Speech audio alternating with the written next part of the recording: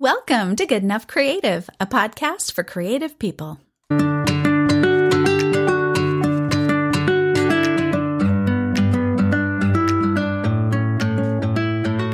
Welcome back. I'm your host, Marie Green, and today I want to talk about what to do when you have too many ideas.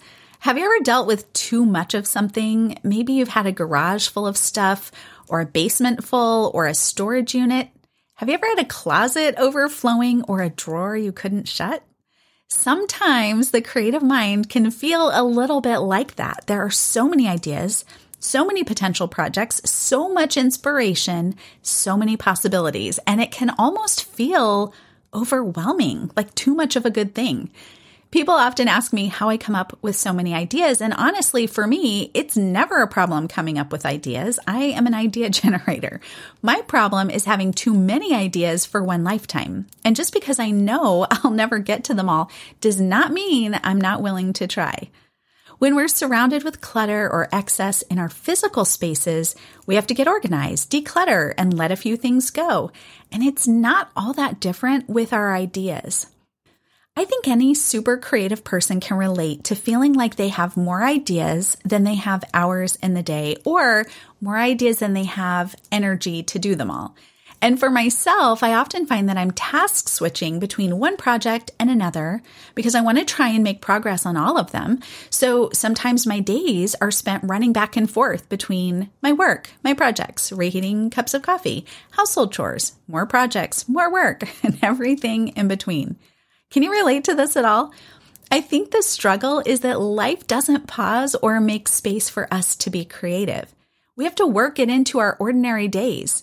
On any given Monday, I'm a wife, mom, sister, boss, friend, artist, writer, knitter, podcaster, volunteer, all the things.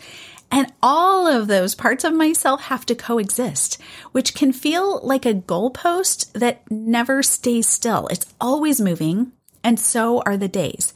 So finding the time and space for practically unlimited ideas while also juggling the demands of being human is no small feat.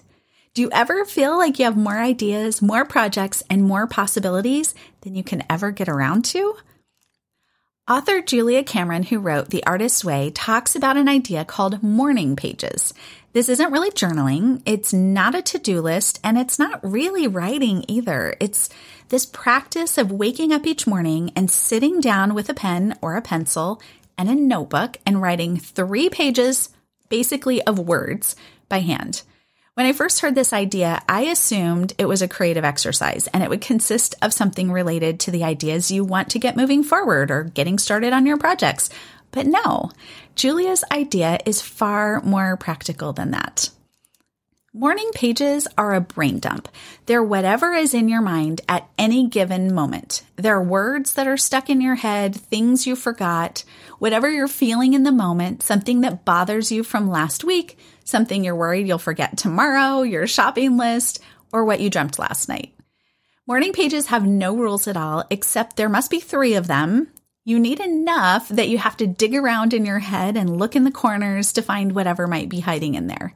According to Ms. Cameron, morning pages help you clear everything out of your mind. She said that when she has students who tell her they're too creative and they don't know what to do with all these ideas, she says, do your morning pages. And I love that there are no rules. She talks about how she wakes up grumpy, so she'll just start it with like, good morning, I'm so grouchy, I'm tired, and that's okay.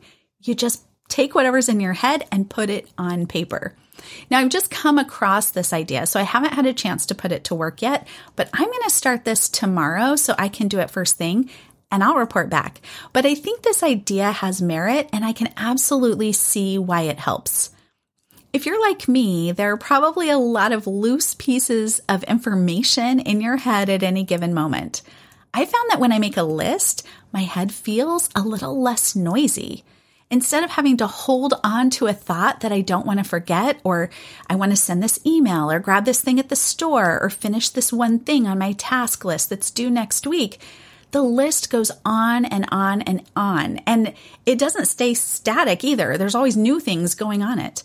So when I stop long enough to put everything on the list, I feel like my focus is so much better because I don't have to keep holding on to all of that in my head.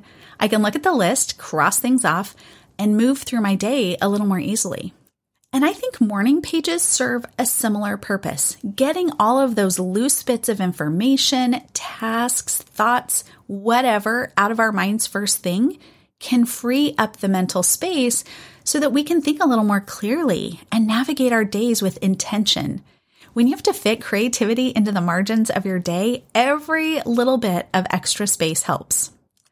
The second thing that Julia Cameron talks about as a basic tool in the Artist's Way is something that she calls artist's dates. And what I love about this idea is it's very much something I already believe in. I've talked so much about changing your surroundings, getting outside, going to museums, putting yourself in a space for inspiration and new ideas.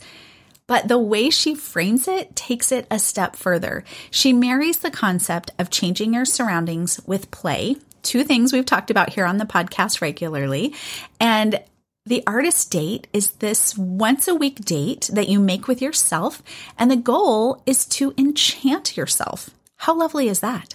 You're supposed to go alone, not with your partner, not with a significant other, not with a friend, just yourself, and go spend a little time doing something that delights you. She even says, really think of it as a date and you're wooing yourself. Go to the fabric store, go to the art supply store, go to a museum, go play and let yourself be delighted by something.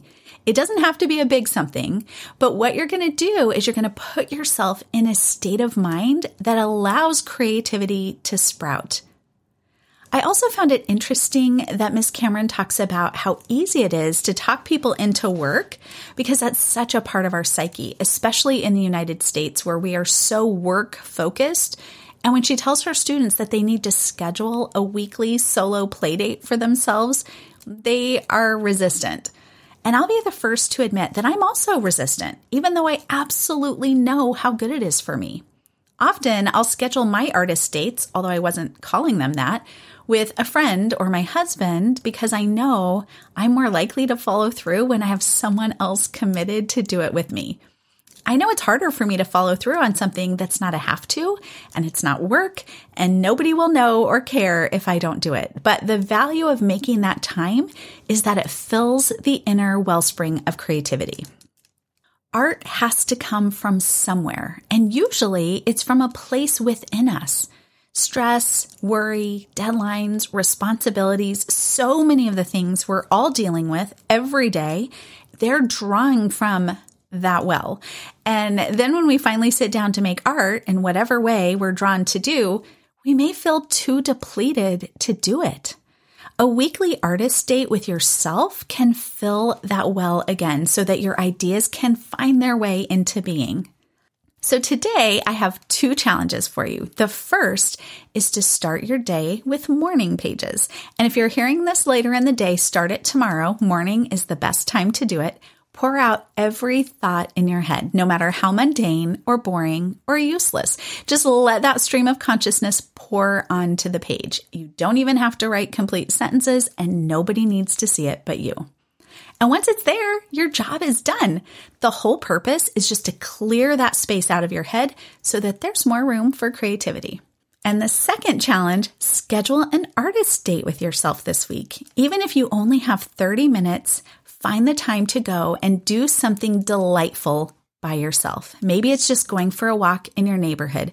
But if you can get to the art store or the botanical garden or the farmer's market, something that feels joyful, frivolous, and fun, embrace a little bit of play so that you can fill that wellspring within you that will carry you and your many ideas through the next week. The more we embrace mindful routines and make intentional space for creativity in our lives, the more creative our lives will be. If you feel like a creative soul stuck in a mainstream life, this is how you break out, friend.